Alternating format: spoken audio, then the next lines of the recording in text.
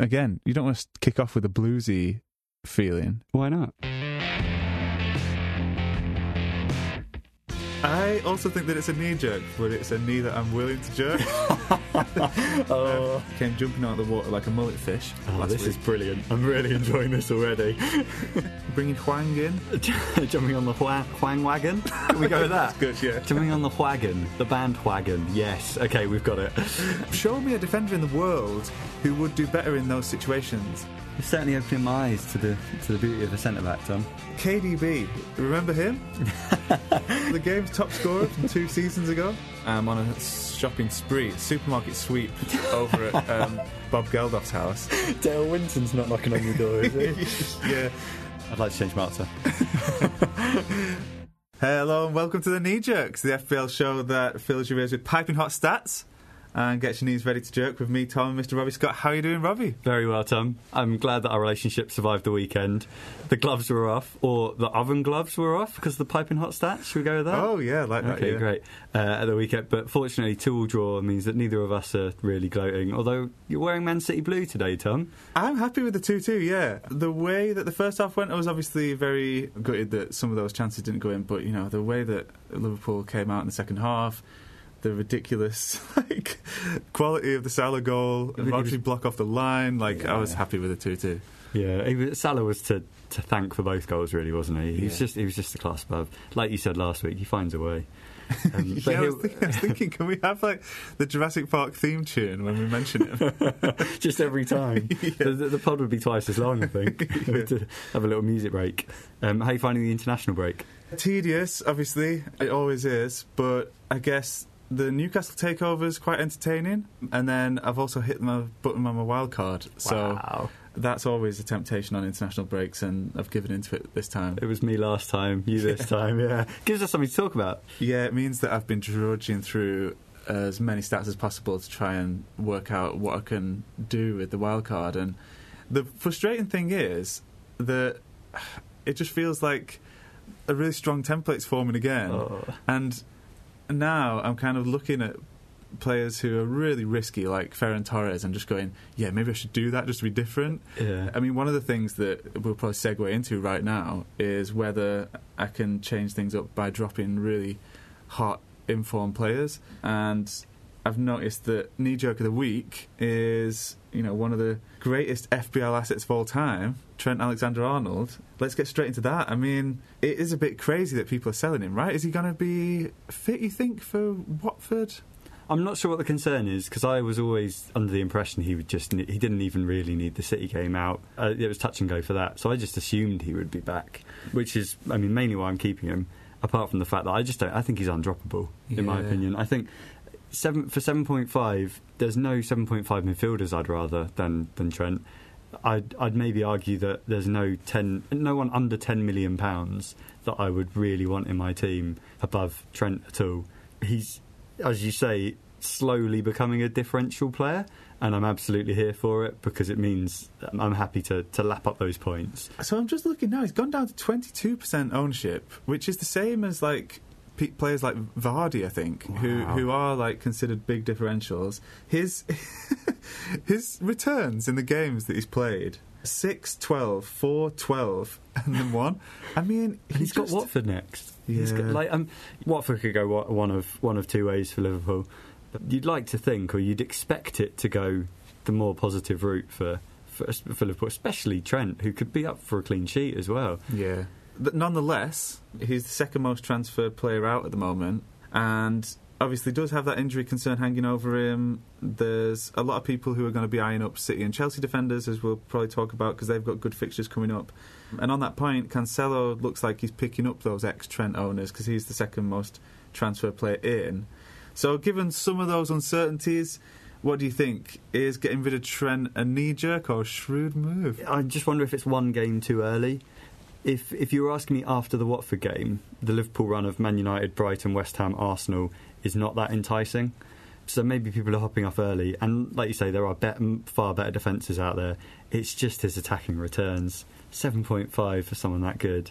Oh, it's got to be a knee-jerk for me, Tom. What about yourself? Is he surviving the wild card? I also think that it's a knee jerk, but it's a knee that I'm willing to jerk.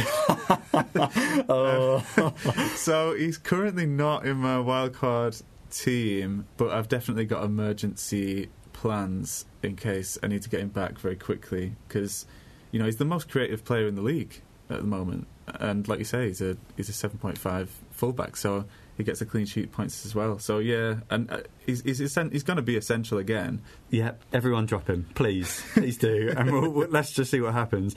I think as well, if we base it on the Watford game, even if Liverpool do get a result there, we'd be knee jerking to say it was a knee jerk, if that makes sense, because there are some tough fixtures coming up. So I can't hold it against people for getting rid of him. I don't think they're not going to get any tougher than the City game, though, probably, and Trent probably would have got results there. So I'd just back him to get results in any game, really. So yeah, I'm definitely going to have a plan to get him back, but for now my knee is jerking against him. Yeah, fair. Is that really what you say?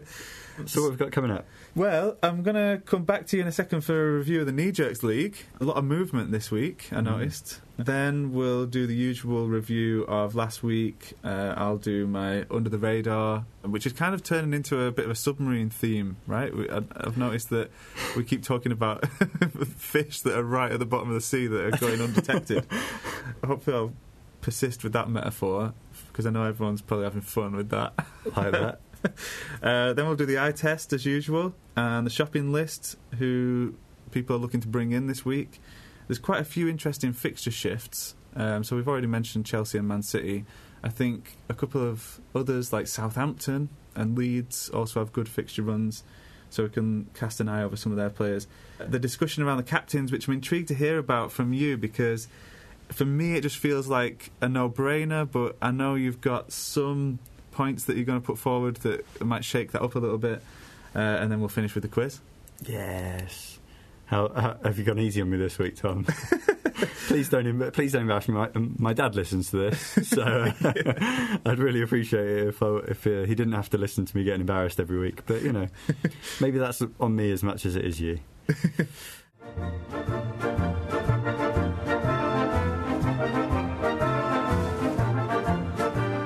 How are we doing for the review of the league? What have you noticed this week? Yes. So, first things first, as always, please join our league.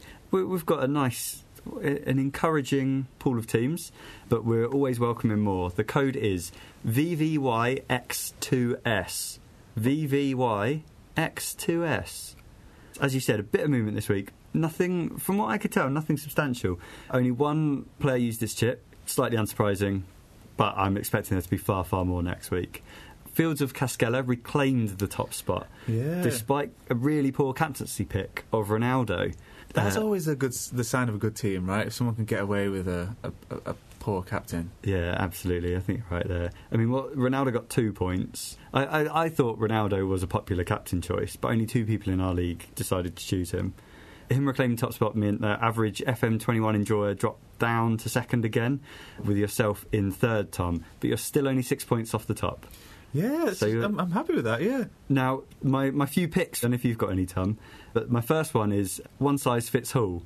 Scott always seems to enter the fold. The fold yeah, I'm liking that, yeah. Around this time of the pod.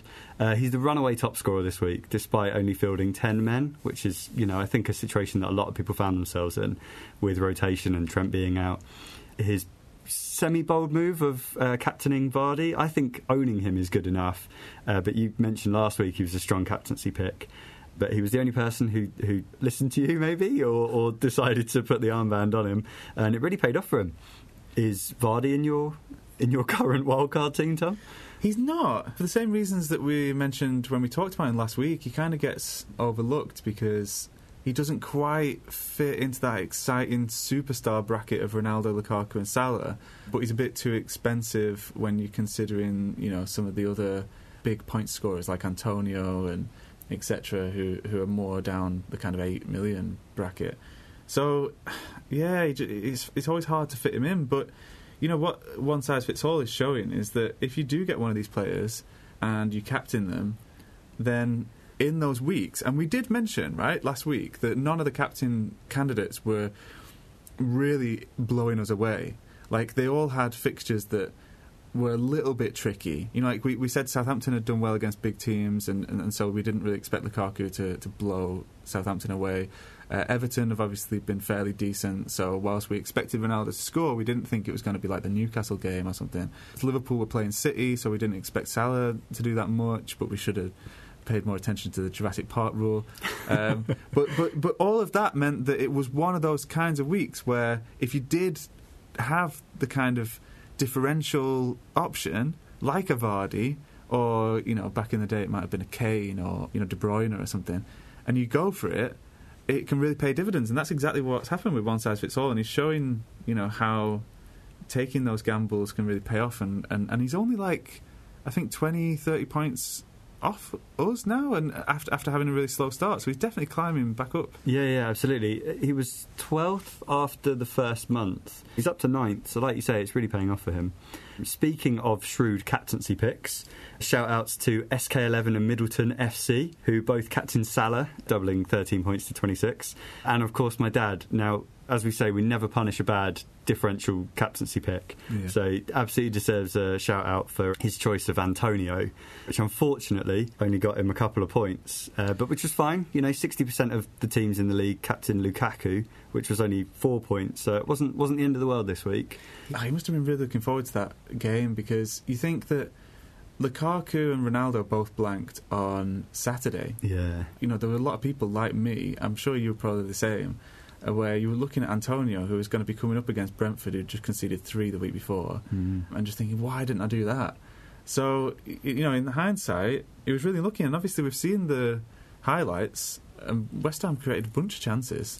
Yeah. It's unlucky there. It was a. I can see the logic. The logic was good. And of course, final shout out for Gambinos, who are currently bottom, but they played their wild card last week, so all eyes on them over the next few weeks.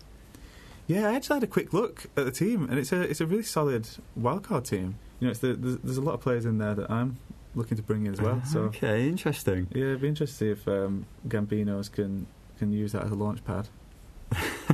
Yeah, a lot of people got semi-screwed over by Alonso not playing as well this week. Oh, God. The Chilwell returning, as we've been saying that he will have done for the last 6 game weeks. Finally staking a claim last week. Yeah, it was all like, because I brought Alonso in for a hit, thinking that, you know, I'm probably going to wildcard the week after anyway. It's a great fixture for Alonso if he plays, but yeah, Chilwell came in and just reminded us that there's always those risks whenever you pick a Chelsea or a City player. It's so hard to get one of them right, and it looked like it was not going to be that bad after Chilwell gave away a penalty. But then he scored a goal, and not just that, got into a bunch of great positions going forward as well. So it does look like he might have got that place. On corner, on set pieces as well. Just always squeezes himself on them, doesn't he? Until Mount's back, at least. Yeah, I mean, I don't know what I'd do now if I still had Alonso. Obviously, I've just shipped him because I'm rejigging the whole side. But if I was someone who brought Alonso in, or had him and had more pressing matters to deal with, it's tricky knowing who's going to actually play. Do you think Chilwell's got that spot now? I don't know. It is chasing points, though, I think, now that there's a 50-50 probability there. I don't think you can commit to either at the moment. Yeah.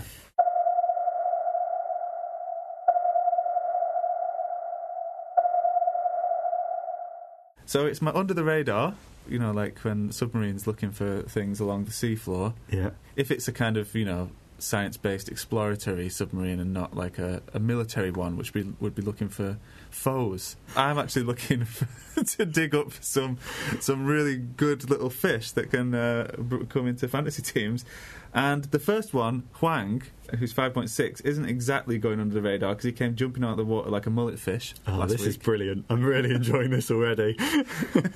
Came flying out of the ocean with 2 fine goals against Newcastle, but he's still only owned by 4% of teams. So, he's clearly off the radar. He's only 5.6. He's got great fixtures coming up, and the strike partnership that he seems to have established now with Jimenez just looks really good. I mean, I've looked at the average position, and Jimenez is still playing central, and Huang is playing on the left, but he's making all of these runs inward, and kind of Jimenez is dropping back a little bit so that Hwang can kind of like come off the blind side of these defenders. You know, it's hard for them to sort of track these runs that he's making that are kind of curving around the defender. And Jimenez, as we've already mentioned in previous weeks, has got really good creativity. He's creating loads of chances. So it's kind of reminiscent of when Jimenez had that relationship with Jota.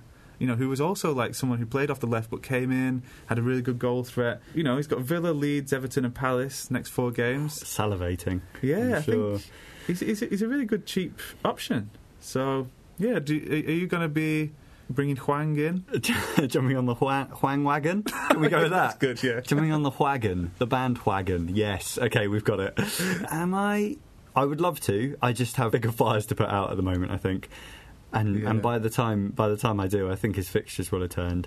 It's nice to have that sort of like a 5.5, like Dennis sort of teased being at the start of the season. Yeah. Still might be. He is just a cheaper Jimenez, isn't he, at the moment, and more than cheap enough to take a risk on. Yeah, definitely. Another little cheapie that's going under the radar is Mbomo, 5.5. So we've mentioned him quite a lot, but he is definitely still, you know, a differential. He's only 1.3% owned, which is like tiny, right? And he's got 2 goals in his last 3 games.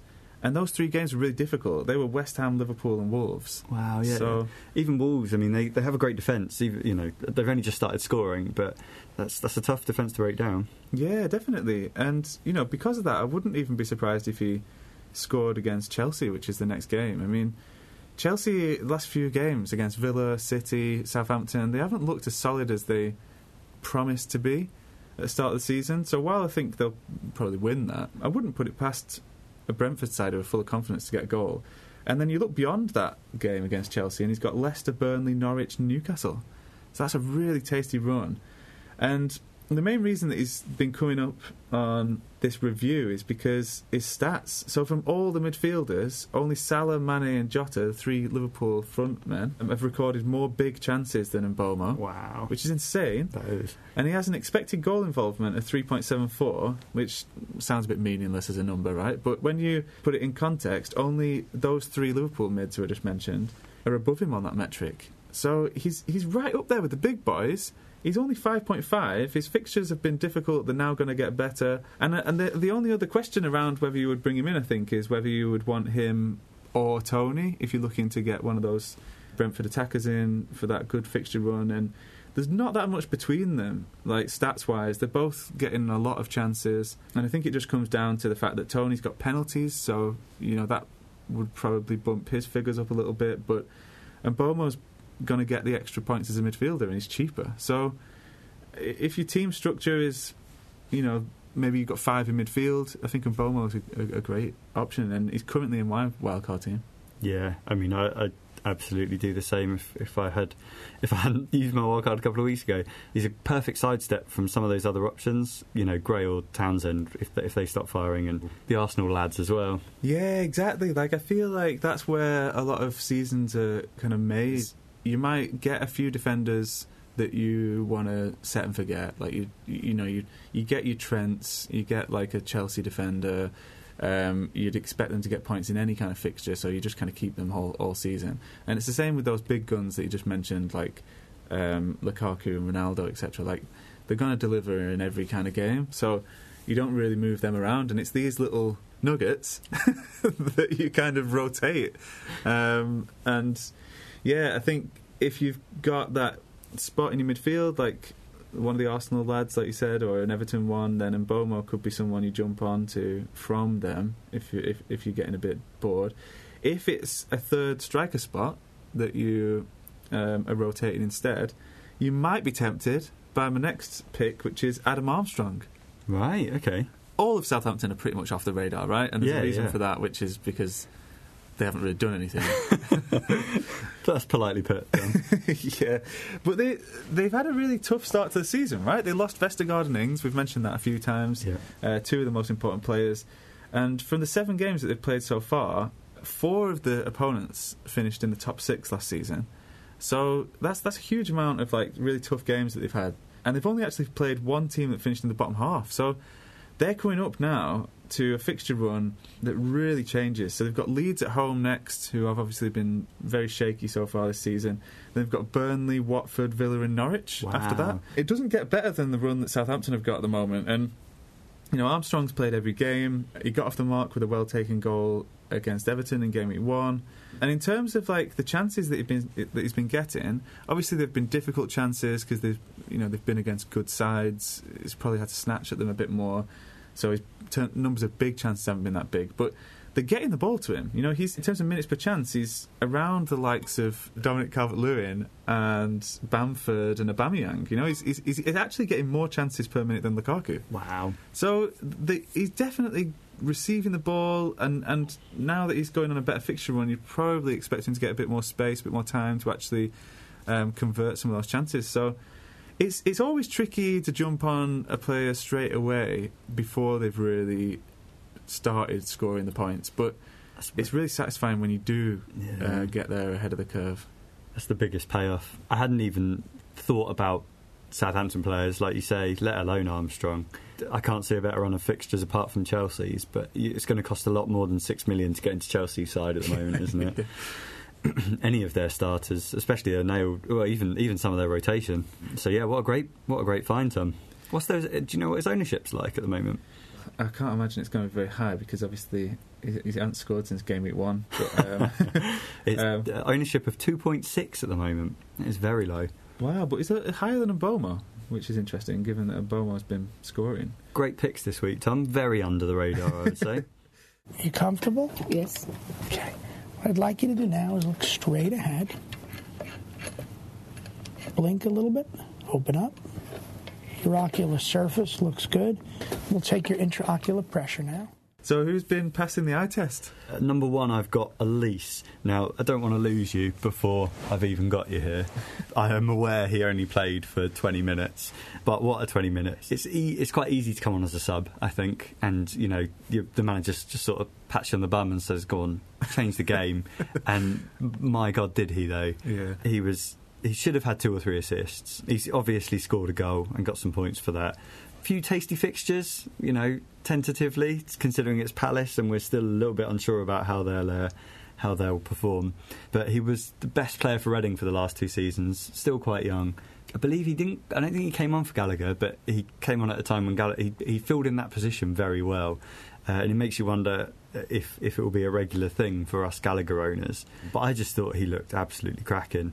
I saw his goal. That was really well taken, and I might have seen a couple of the chances that he created on that match of the day. Yeah, but I mean, he got the hockey assist for the second as well. I wonder whether he might be like Vieira's boy as well. You know, like he. I know that he's been struggling with an injury or something, right? That's why he hasn't really featured so much so far. You know, he seems really exciting. You know, he's really young, and it looks like Vieira's going to be trying to reinvigorate Palace. Well, he is reinvigorating Palace by bringing youth through. You know, Gallagher's another case in point, isn't he, right? And yeah, I wonder whether Elise could be that another. Yeah, I mean, the thing is as well that I always think, you know, when you're playing FIFA, that always weighs in my favour is that Gallagher's on loan. It's all well and good harnessing that talent, but I'd much rather someone who's a permanent fixture. That's a really good point. Yeah. So I'd much rather play Elise. But hey, I'm not a manager. What do I know?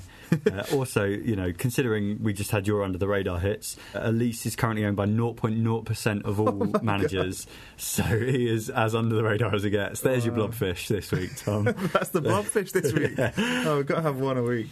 Anyway, moving on to my next one, a slightly more well-known name of Timo Werner. Oh, yeah, I'm so glad you brought him up. I couldn't believe what I was seeing at the weekend, and I can't believe I'm saying this now, but I think he's a viable option. He's obviously cheaper than Lukaku. He looked sharper than Lukaku. He scored. He had a goal disallowed harshly. As always. Perhaps very harshly, actually, this time. He caused all sorts of trouble against Southampton, who, like you were saying last week, don't have an awful defence. And that's twice in a row he started now, Tom. As we all know, and we keep saying, Chelsea's fixtures are turning very favourable. I know, I mean, he would be a delicious alternative to Lukaku, wouldn't he? Mm-hmm. He's significantly cheaper. I mean, he's 8.6. If he's going to be the strike partner, and he's 8.6, I know that, like, Lukaku had a strike partner at Inter last season, right, in Lautaro Martinez, and they worked well together. Like, Martinez's output was good. Like, he scored a good amount of goals, racked up a good amount of assists. So there's no reason why having Werner, or Werner's success would come at the expense of Lukaku. And so if they're both doing well in a kind of Salah and Mane type situation, but one of them is like 3 to 4 million cheaper, then that is a really big temptation. Because like we've seen with some of these others, like Salah and Mane, like, Salah's on the penalties and he's a better player, I would say, but Mane can keep up with him in output to a certain degree, but like FPL have priced them almost the same.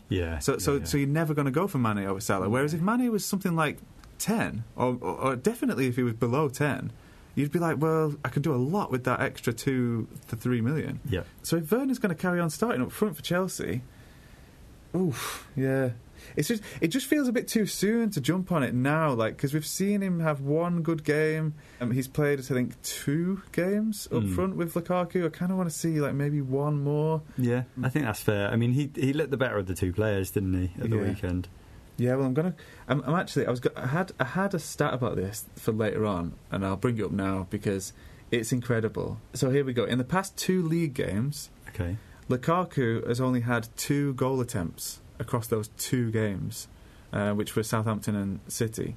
In the same space of time, Werner has had 8. Wow. So Werner's been like getting in the box a lot more, having a lot more shots during the time that they've been playing together. Werner has been the more threatening of the 2, which is crazy, right? Yeah, and it's making me wonder if I should make the switch already. I know you're saying wait and see, but wow, that's certainly something to go off. Lukaku's been a bit of a frustrated figure as well recently, hasn't he? I mean, he just doesn't look very happy, and I think some people will start to get a bit jerky if he doesn't return against Watford this weekend. Brentford. And final pick, Damari Gray. Now, you have to bear with me here because we do mention him literally every week. Some Maximans afterwards. He's becoming a bit of a meme on our podcast, but I try and include players that play well on blank, especially if our knees start jerking, we think, Gray didn't get any points against United, get rid of him. But his performance against United was akin to Salah on a good day, I've got in my notes. What? Which, I probably back page of the Sun headline for you there. He was the furthest forward for most of the game. His hold-up play was insane for someone who looks so light on his feet, including for their goal. I don't know if you saw the goal at all. The celebration I particularly loved. It's like a really crap version of this Ronaldo one, right? It was brilliant. A couple of tasty fixtures after, or maybe including West Ham coming up. He's only had 1 return in the last 3 game weeks, which I think was the week before last, but I'd thoroughly recommend holding for now. I think he's still as dangerous as he promised to be the first few weeks. Please hold those knees.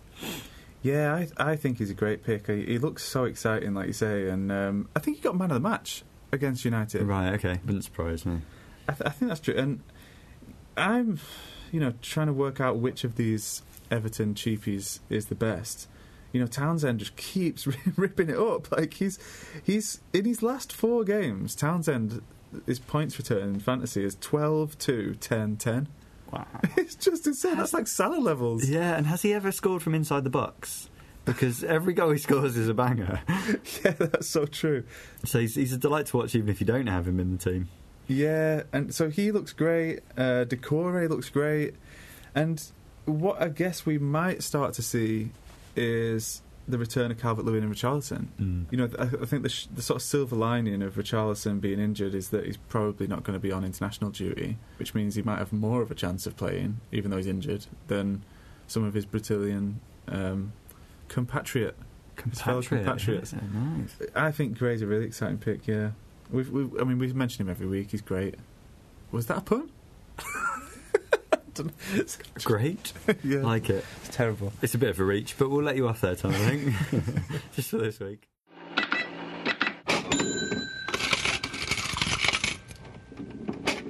Okay, well, as you know, I am on a shopping spree, supermarket sweep over at Bob Geldof's house. Dale Winton's not knocking on your door, is he? Yeah, I'm dancing down the aisle, throwing all these nuggets into my basket because I'm on the wild card. So my shopping list I thought long and hard about this week. The first one, we've mentioned a few times before, Bukayo Saka obviously broke everyone's hearts in the Euros. Everyone kind of felt for him, so he's kind of darling, as we all know. And he got us all really excited last week when Arsenal just pummeled Spurs in the North London derby, and then obviously went on to play out this really dull 0-0 with Brighton. You might as well call it dull though, mightn't you? A game where neither side recorded a big chance. Right. So I don't know how much you can read into it, because Brighton are actually performing brilliantly. I mean, and we've got to consider them to be at least a top 8 side. So you look at Brighton away, you don't think it's a juicy fixture. No. So, and as I've said in previous weeks, we don't need to think of Arsenal as a Big Six team in order to see the potential for them in fantasy anymore. The players are so cheap, like Saka, 6.3. Smith Rowe, I think, might have gone up now to 5.4, or something like that. I mean, they're so cheap that you've got to be looking at them as like newly promoted players and comparing them against your Mbomos and your Sars. Like that's the people that are in the same price bracket. And, Arsenal have got a fixture run coming up now of Palace at home, Villa at home, Leicester away and Watford at home. I mean, that's a really good fixture run, and they're probably going to score goals, and Saka's probably going to be involved. So, at the moment, I think he's going to be in my side. I think he's an exciting player to watch, and he's really cheap. I don't know if you're tempted, another mid to throw in the mix. Sar's gone already. Yeah, Saka is the man to replace him in drop meat. Exactly like you said, he's a great sidestep into the Arsenal team from Sar, and Watford sort of being up in the air like they are. I'll wait and see. I mean, obviously me getting rid of Sar means that he's going to score a hat-trick at the weekend, so keep hold of him for this weekend, guys. But I don't know what drew me to Saka over Smith Rowe. That's the only thing. Yeah, I think there's a couple of things that I would favour Saka for. I think he definitely gets in the box more. So in that Brighton game, for example, Saka recorded more penalty box touches than any other player in that game. So he's clearly getting into the box more than Smith Rowe. So therefore, he's probably going to be getting on the end of chances a bit more. And then I'm still not 100% convinced that if someone like Lacazette or Pepe or someone like that at least might come on and start getting occasional 30 minutes, I'm not 100% that Smith Rowe's not going to be the one who gets taken off. Because if you look at Smith Rowe in recent games, I think he is the one who's been making way. He played 60 minutes against Burnley that time. To be fair, he actually played full games after that. But yeah, I do wonder whether Saka is more nailed. I just think that he's their kind of young superstar, Saka. So yeah, I would prefer him. So second on my list is a player I'm really excited about, and I can't believe how under the radar he is, right? No one seems to be talking about Aymeric Laporte. There's a lot of hype around getting a City defender at the moment. They've obviously got a really tight defence. We've talked about every week so far, and they're finally embarking on a run of fixtures now where you'd be looking at, run a clean sheet, you'd imagine. They've got Burnley next at home. Last 3 times they've played Burnley at home, been 5-0. Then they've got Brighton away, who, like we've said, is probably a tough fixture, but probably not for the defenders. You wouldn't expect Brighton to score. You might not, be relying on much, expecting much from your City attackers that week, maybe, but you'd definitely be looking for maybe a clean sheet. Then they've got Palace at home, so that 3 games is really good. And I just think they might be a bit more swayed by Stones' resurrection last season than they ought to have been. So Laporte was obviously first choice at the beginning of the season. He was City's best defender the year before. Diaz came in as his partner. That's what the plan was. Then Laporte kind of dipped in form, got injured. Stones came in and did well in the games that he was in, and then so just won that place.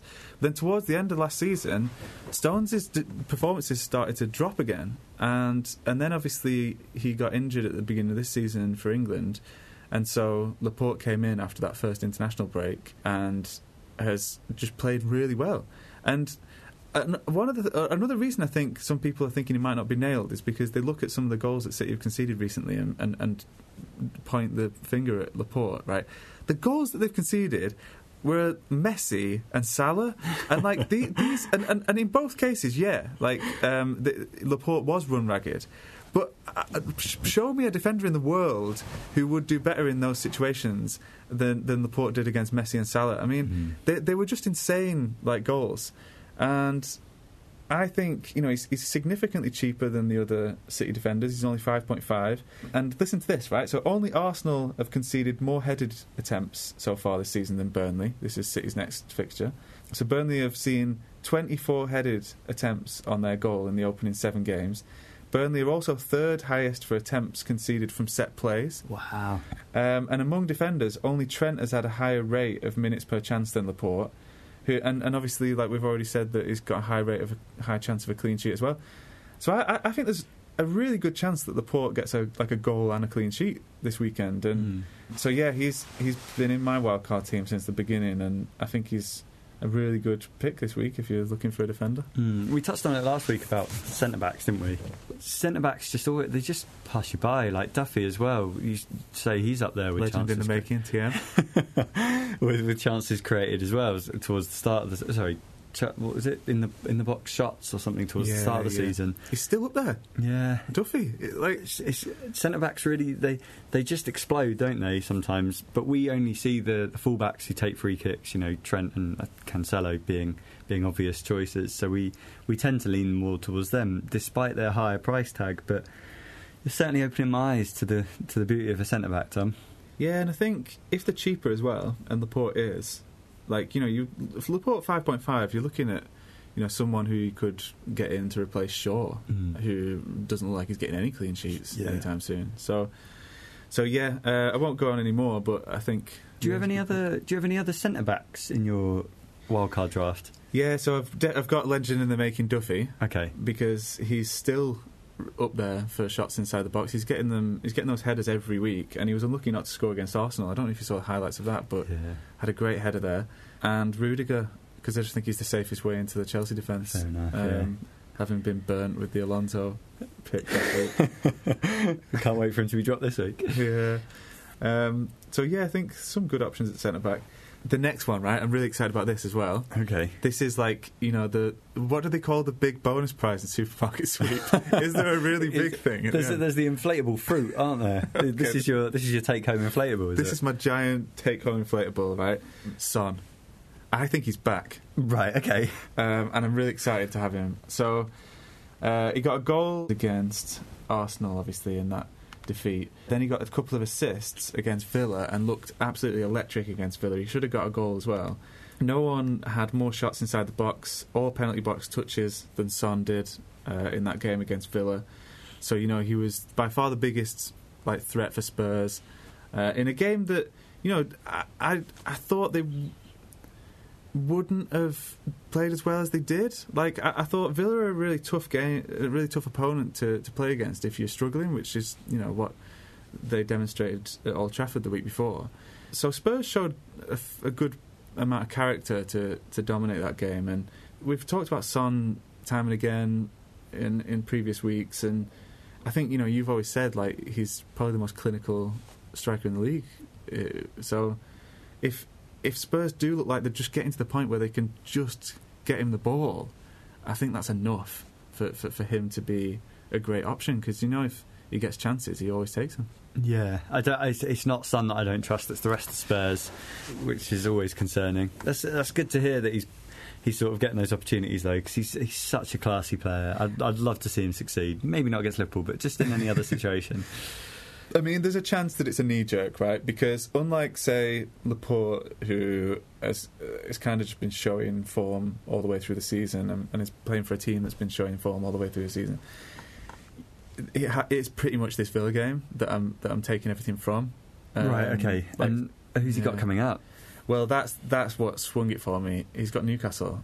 Wow, okay. So, as we're going to move into now with the discussion on who's your captain, I think we'll be returning to him. So, I would recommend bringing him in. I think he's a great shout, and he's going to be in my team.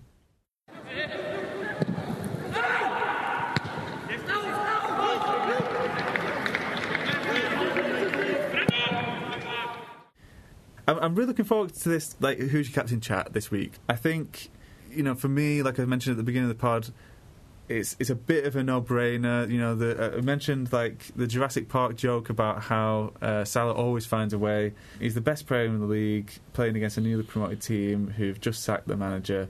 So, what possible reason could you have for not captaining him?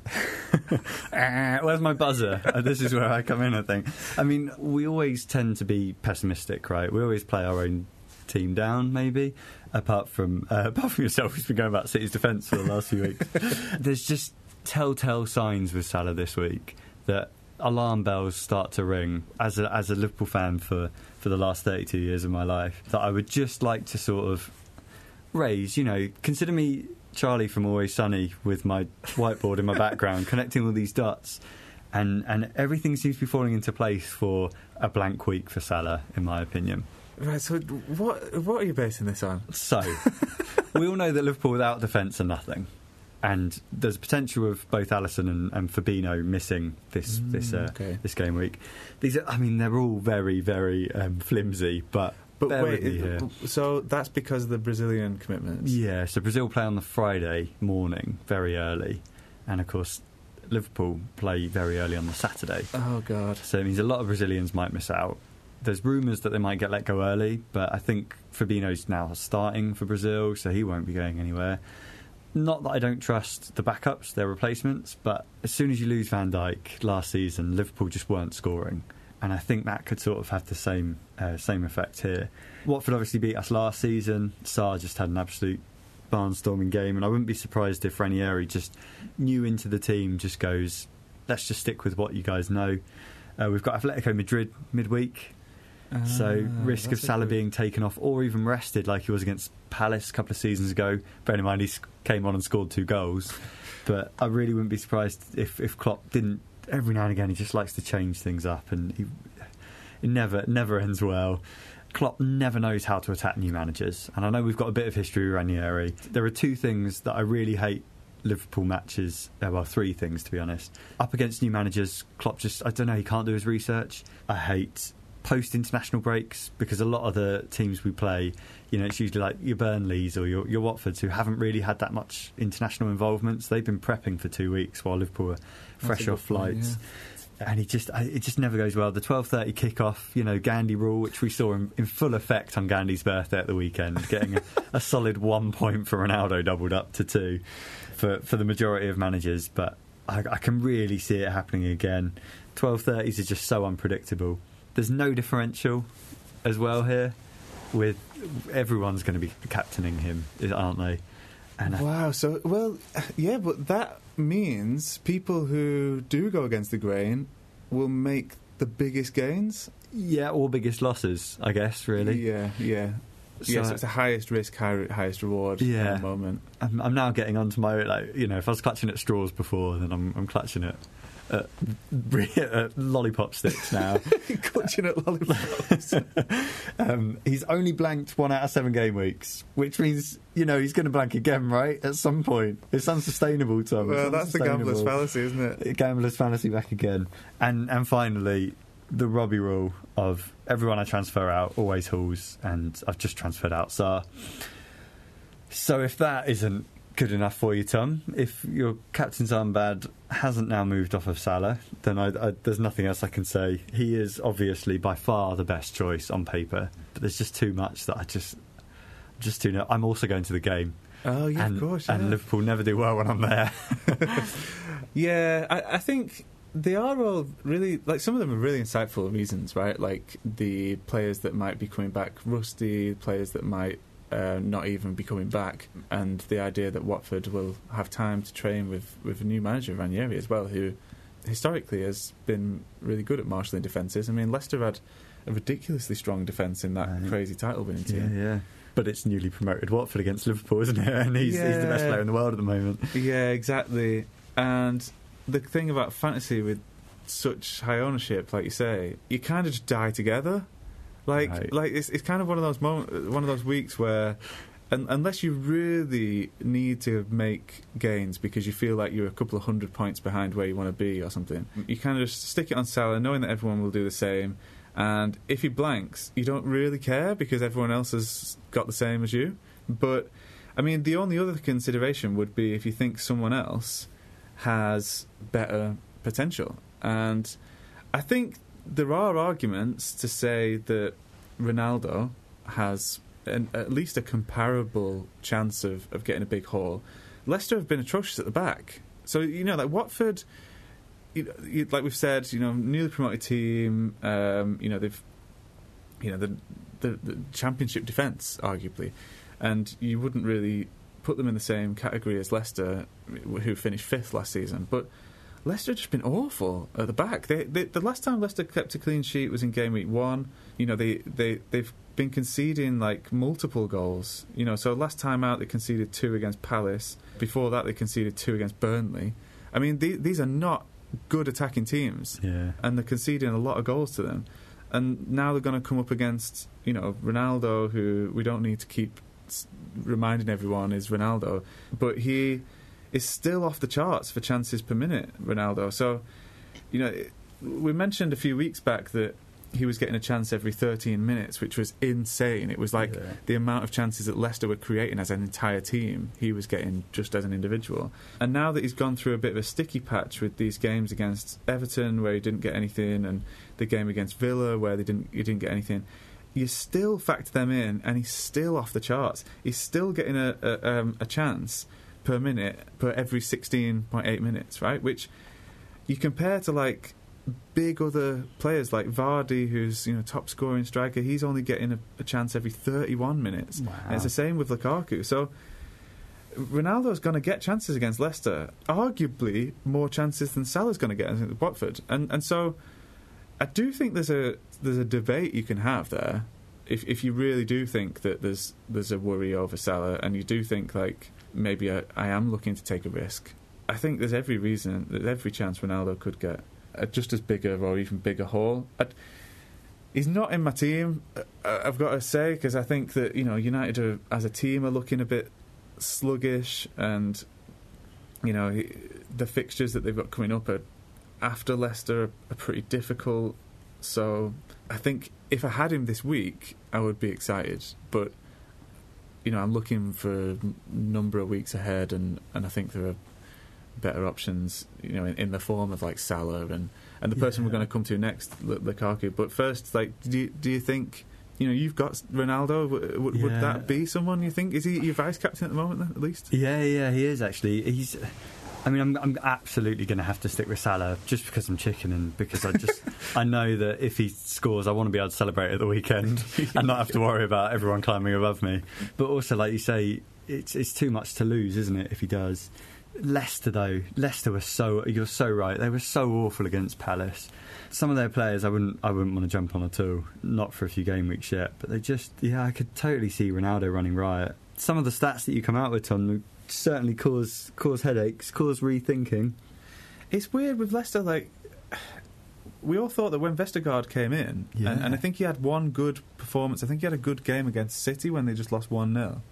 And they thought, oh, well, they've got someone in now, so, he can partner with Sönchu, who was good last season, and things will get better. But, they haven't kept a clean sheet since then, and things have been just as bad as they were before. And obviously, they'll want to get Evans back and maybe Fofana in the long term, but Sönchu just looks terrible. I don't know, he looks a shadow of the player he was last year. And it's a shame. I'd be happy having both Ronaldo and Salah this week anyway. But perhaps not that excited about having Lukaku. I mean, earlier on, a few weeks ago, we probably would have looked at this and thought, Salah away at Watford, Lukaku away at Brentford. Yeah. There's not much in it. No, now, I'm not considering Lukaku at all. It's next week. Next week they've got Norwich at home, and that's going to be like, we're going to do a rerun of our Salah conversation about Lukaku next week, probably. Like, everyone's going to captain him. He's got Norwich at home. You can't possibly look elsewhere. So that's what's keeping him in my team at the moment. I don't particularly think he's going to do well against Brentford. I think if he had worse fixtures coming up, people would be looking elsewhere. Yeah, absolutely. Vardy, like we've said, is doing the business. Ronaldo's Ronaldo. You've potentially got other expensive people in midfield that we're going to come to look at in a minute that you could, get money for if you sold Lukaku. So, yeah, we've got to consider him a main contender, I think, this week, simply because he is the main striker for arguably the favourites for the title. Yeah. And they're playing against a newly promoted side. So I think we've got to include him as a candidate, but £100 million player, Tom.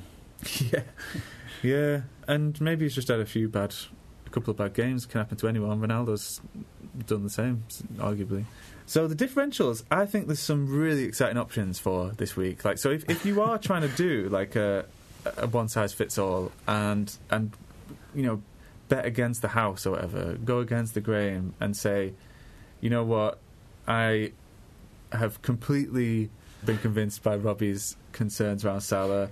I think Ronaldo's been crap. He's a has-been. He's 36. then you can look to quite a few exciting differentials, I think, this week. So I've already talked about Son. He's coming up against newly rich Newcastle, who, along with Norwich, remain the team to target when it comes to captain selections. I mean, Jimenez showed that last week. Quite a few people brought him in for the game against Newcastle, and he didn't disappoint. I remember the week before, quite a few people brought Sarri in again for the game against Newcastle. He didn't disappoint. I think getting players in who play Newcastle is just a decent strategy at the moment. They're just conceding so many big chances, and Son, he did well getting in behind the wing back in the last game, which I think for him was Matty Cash. He's going to be coming up against a wing back system again with Newcastle, albeit that's probably a bit more of a flat back five, but still, I think it's a great game for him, and he's my vice captain at the moment, and I have just as much faith in him as I do in anyone else this week apart from Salah. I think he's the second best option this week. Okay. Well, between him and Ronaldo, but Ronaldo's a bit more expensive. Is this a knee jerk? Is he just had one good game and I'm suddenly like going, oh, Son? It's Spurs. Like, I just don't know if I trust them. But Newcastle, apart from St Maximin, are just terrible. So I'm not surprised. Like, targeting them is definitely not a bad tactic at all. Okay, so the next one, I think you might find a bit more comical, right? So, Aubameyang. Okay. Oh, I got just PTSD. I'm just like flashing back to last season when he was listed as a midfielder and everyone jumped on him for the first few weeks. Yeah, he was like one of the most owned players, most highly owned players at the beginning of last season. Wow. Where's he been? It's El Tomico this weekend, right? Oh, City Burnley. Yeah. No. Palace Arsenal. The two teams that you touted at the start of the season, one to do dreadful and one to do really well. I've dubbed it El Tomico. I love the fact that there's two Tomicos. The two Tomicos. because I grew up in Burnley for a bit as well as Manchester, so that's a bit of a Tomico for me as well. Are they both this weekend? Yeah. Oh, that's great. Yeah, I guess I did kind of hype Arsenal up, and I really talked Palace down, which I'm being kind of shown up on both counts. But I do think Aubameyang's kind of in that Vardy category where you could bring him in. He's cheaper than Vardy. I think he's 9.9 or something like that. He scored in 2 of Arsenal's 3 home games so far this season, and you'd expect him to find a way to do that against a Palace team that's conceded 8 goals in their 3 away games so far this season. So I do think he's a great choice. I mean, again, if you're looking ahead, Arsenal have got a really good fixture run coming up. If you really want to go differential, I think you can have a go at Aubameyang. I mean, at the moment he's looking as decent as Lukaku. So. Yeah. Why not? There's something weirdly formidable about Arsenal at home. Considering they're one of those teams that plays in the sort of stadium that feels quite far away from the pitch. It just feels too big, and it doesn't feel like they're filling it up at the moment. But they just look like a different beast, I think. I don't know what it is. It's true. They like the home comforts, don't they? Yeah. That's a good way of putting it. So yeah, I mean, I think he'll score. I just think Aubameyang will probably score this weekend, and it's probably a bit of a stretch to say let's rip your team up to get him in. Yeah. But I think if you were going to wildcard next week, for example, and you're just looking for a 1 week punt, I mean, you could definitely bring him in. The next one, I think, is probably more exciting, right? So KDB, remember him? Okay. So the game's top scorer from 2 seasons ago, is in no one's team. Is he not at all? His selection stats must be dreadful. I think he's in 2% of teams. Wow. Imagine telling me that 2 years ago, but now I kind of believe it.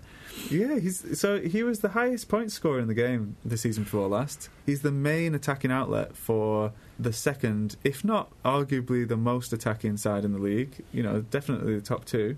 And he played his first full 90 minutes against Liverpool. Wow. So he did look leggy in that game, obviously, and we haven't seen much of him before that this season so far. But he was Player of the Year last year. We all know about how good he can be creatively. But one of the things that I thought stood out that was quite surprising was that no player in that City-Liverpool game had more shots inside the box than De Bruyne. Really? Okay. So, that includes Salah, Mane, Foden, all the other scorers. And I think the reason for that is that in this false 9 system that City are definitely hampered into playing now. Aguero's completely gone. Jesus has gone on striker strike and just said, I'm a winger now. So they have to play that. And in that system, De Bruyne gets further forward. He arrives in the box late, which is, what a lot of classic high-scoring midfielders have traditionally done, and that's what he did at Anfield, and that's where he got his goal at Anfield, and that's where he got most of his chances. So I think he's got a lot of potential to be a high-scoring player this week against Burnley at home. And, in seasons gone by, we would have seen Salah away at Watford, De Bruyne at home to Burnley, and thought, I don't really know which one to go for. Yeah. No, you're right. I think as well, if he had played well, I mean, he scored against Liverpool, but if he had been classic KDB form, he could have had 3 or 4 goals at the weekend. He like you're saying, he was in the right positions. He just wasn't. I think it's a cracking choice as well, Tom. The Tom I test. This is where you come into your own.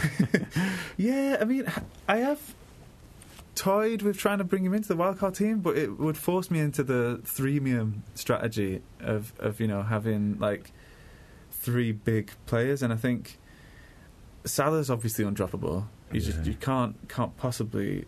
It's just non-negotiable. And I just think, like you said earlier, with Lukaku's fixtures, like Norwich next week at home as well, could you really... I mean, if Werner's a possibility, then maybe. He's at 11.9 for someone who might get rotated out. It's just too much, isn't it? De Bruyne's been historically kind of nailed, right? He's the only player that is nailed for City. Yeah, but like you said, first 90 minutes of the season. Yeah. Foden and Grealish still not sure where they're fitting into the team. Yeah. I think Bernardo's definitely nailed, given his form, and we don't know about Gundogan's fitness. He was injured last couple of games, but yeah, he could be back, and that would throw a spanner in the works. Yeah. Complete maverick pick. Here we go. Neil Maupay. Yeah. I mean, playing Norwich, right? Yeah. I mean, that's the main reason. I just looked at who was playing Norwich. Really? It's starter strikers. There you go. But, he's actually doing really well. He's scored 4 goals so far this season. Wow. In 7 games. Yeah. Really understated start. I mean, I think he's in some teams. I don't know if you noticed, but I'm sure I've seen him in some of the teams. I think he might be in Middleton FC. Right. Okay. Yeah. I've seen him floating about the league. And I think he picks up bonus. When he scores, he's one of those strikers. Some forwards never seem to pick up bonus when they score. Salah famously has to score twice to get bonus points, whereas Maupay, he got a goal in the game against Palace and got all 3 bonus points there. When he scored against Leicester, he got a bonus point. When he scored against Watford, he got a bonus point. So, yeah, I think the only problem with him is that he's got City and Liverpool in the next 2. Right. So, he's not on my shopping list. But I think, there are some people who do have him. Yeah. And I think, they'll probably be rubbing their hands ahead of his game against Norwich this week. Good picks. All good picks, Tom. But I assume, 90%, 95%, I think this could be one of the highest percentages across not only the top 10k, but across the whole game. Because a lot of people started with Salah captain, so even the dead teams have got him this week. Yeah, I still think there's a lot of fanboy power when it comes to United players, and I think Ronaldo, as a kind of just phenomenon in himself, aside from the team he plays for, is such a fanboy kind of player that there'll be people who just put it on him anyway, I reckon. But I think anyone who's been watching football will put it on Salah.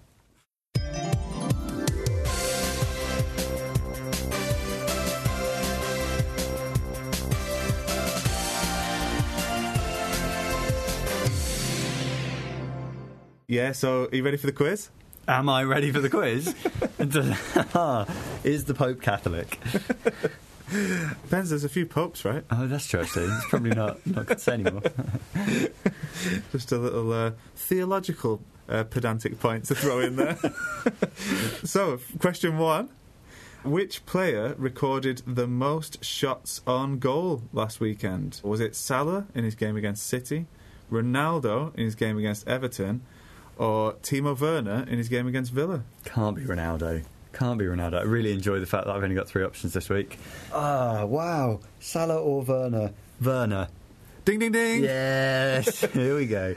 Yeah, I mean, it's crazy. So, is he legitimately an alternative to Lukaku? I mean, we've already mentioned that, across the last 2 games, he's been recording more shots than Lukaku. And no player in the whole league recorded more shots last weekend than Werner. So he's clearly getting on the end of Chelsea's chances at the moment. And it'd be so exciting if he ends up being like an alternative option to Lukaku, I think. Yeah, when's the second wild card ready? When can I start getting in my team? Absolutely. I mean, all this podcast does is make me want to bring in some absolutely ridiculous players, but is it? We'll see in a few weeks if it's a shrewd move or a knee jerk, I'm sure. Yeah, I think if I was playing a wild card the week after, and you just had one more week to just see if Werner carries on playing up front with Lukaku, then it'd be enough. But I think for this week, we probably want another week. Yeah, but it's a very easy downgrade. Yeah, exactly. So question 2. I'm on a roll. Over the past 4 game weeks. Okay. So we're cutting the season in half and just looking at a bit more recent form. Over the past 4 game weeks, Liverpool, City and United top the chances created table, as we'd expect. But which 2 other teams make up the top 5? So we're looking for the other 2 teams who have made the most chances in the past 4 game weeks.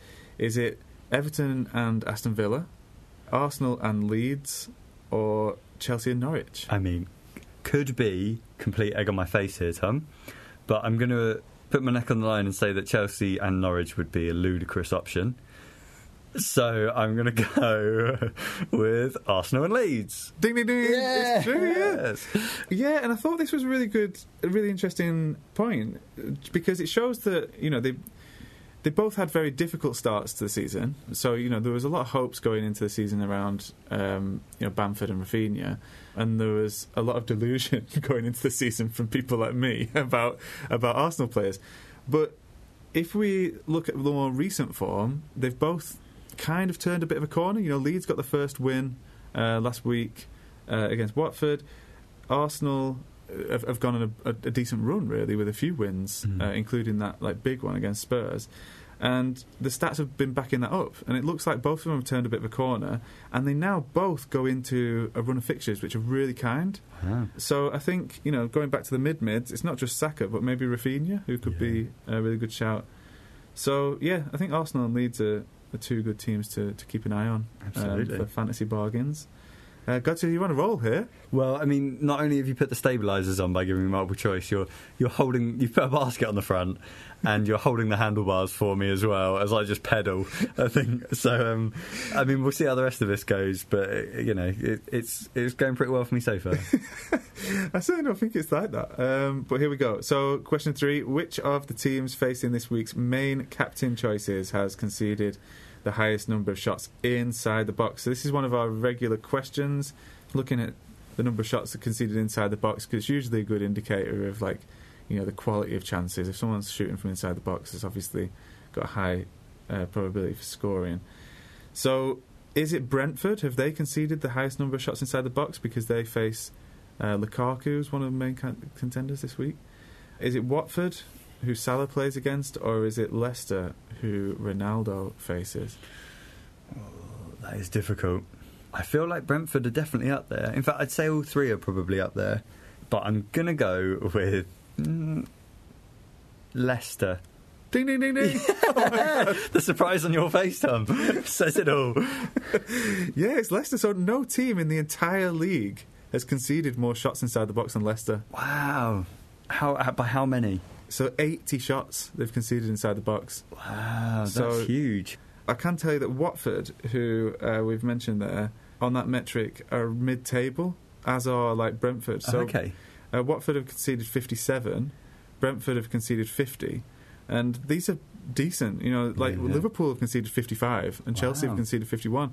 Now, I mean, one of the things that this doesn't really take into account is the quality of those chances. And if you start looking at big chances, Leicester aren't quite as bad. They're actually about kind of mid-table.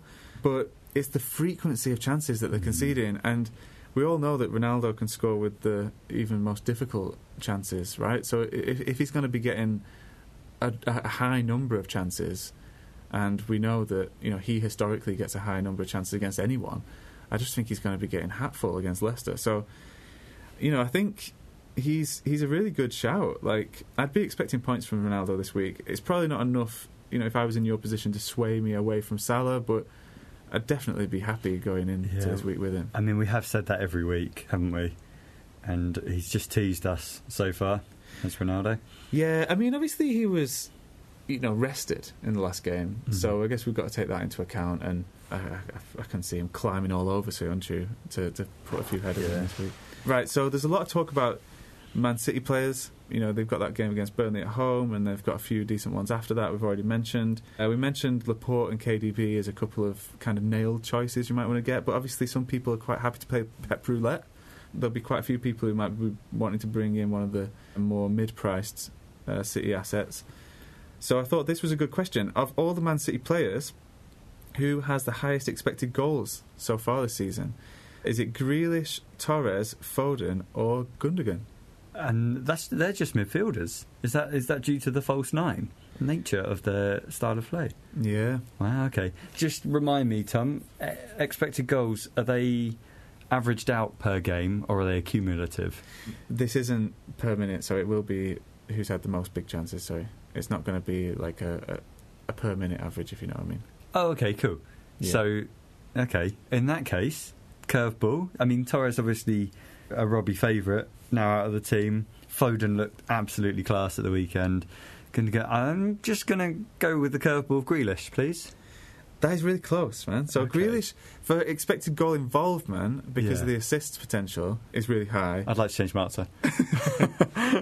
But it's actually Torres. Okay. Because, and I think, like, I didn't explain it very well a minute ago when you asked about whether this was averaged out or not. But the reason this is quite impressive is because he's missed those last few games. Yeah. And, you know, I think the fact that he scored for Spain twice against Italy in what was a fairly high pressure game, right? Yeah, tidy finishes as well. Yeah, I mean, it really. I mean, I didn't even know that the Nations League semi-finals were going on. To be honest, that completely passed me by. But it clearly meant a lot to both teams, because I saw the passion in the managers and the crowd and the players in that game. Like, it seemed to be a sold-out stadium as well. So that was a big game. It wasn't just like scoring a couple against Luxembourg or something. So, you know, he's got that quality, and I just wonder now whether City have got through that tricky run of really big.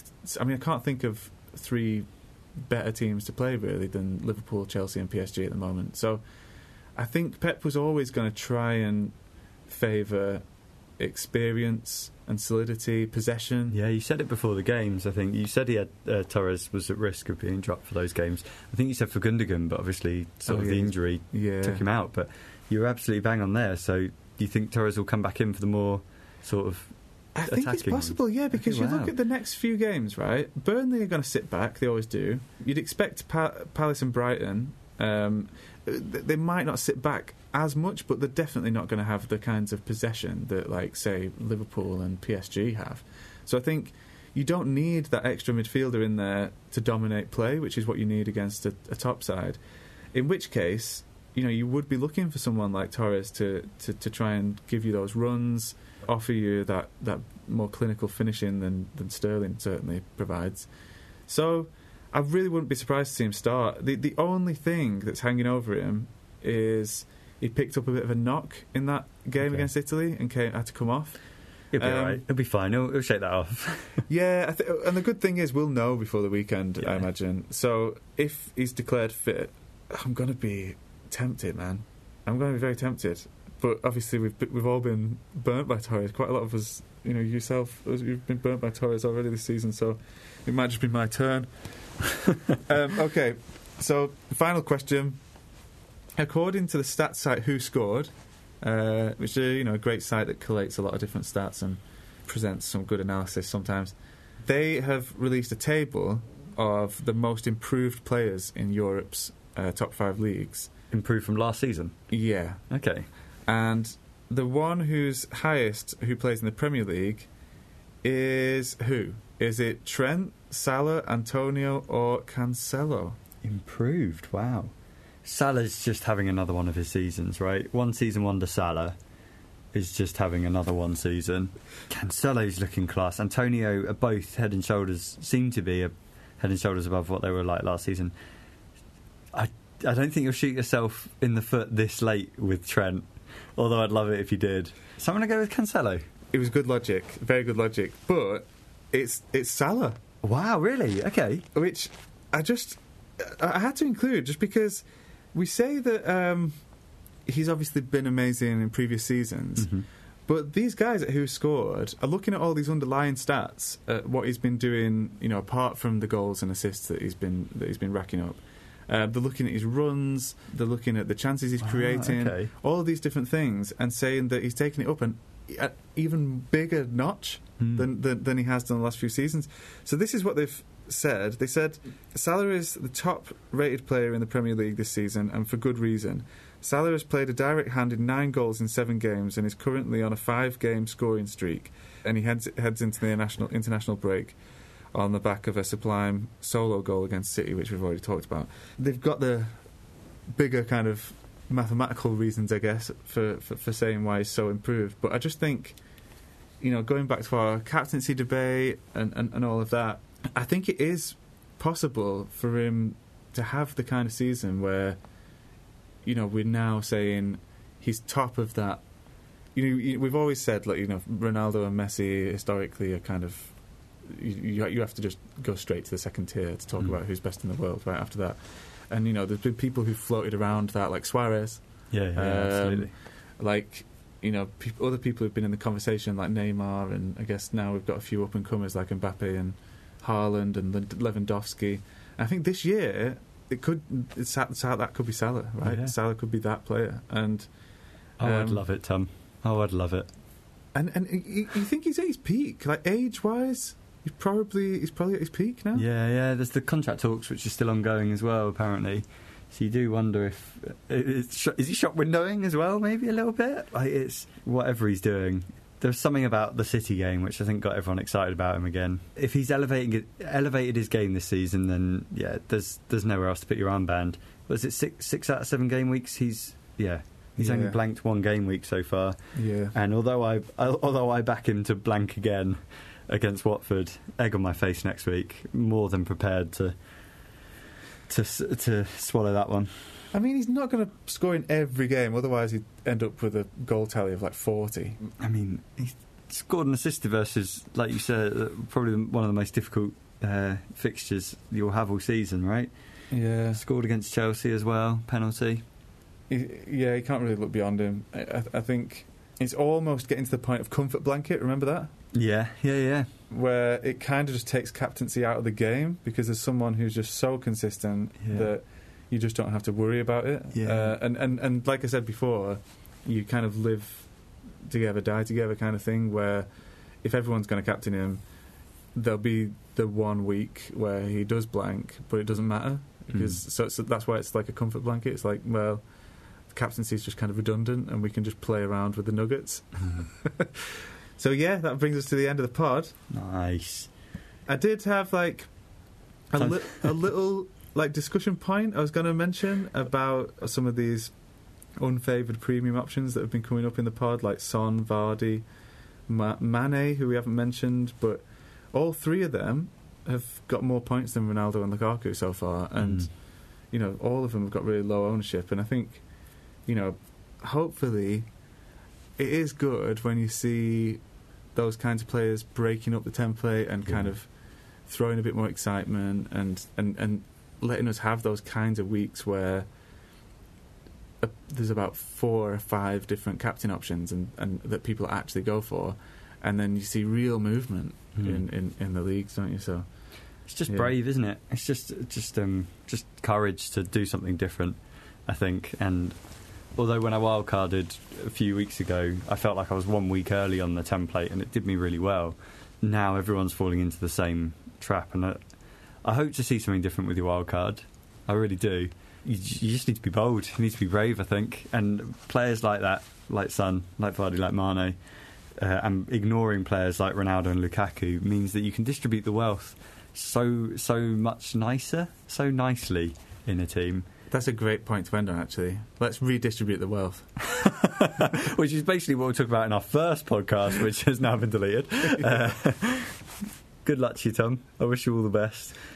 Thanks very much, man. So it's a good night from me. Good night from him.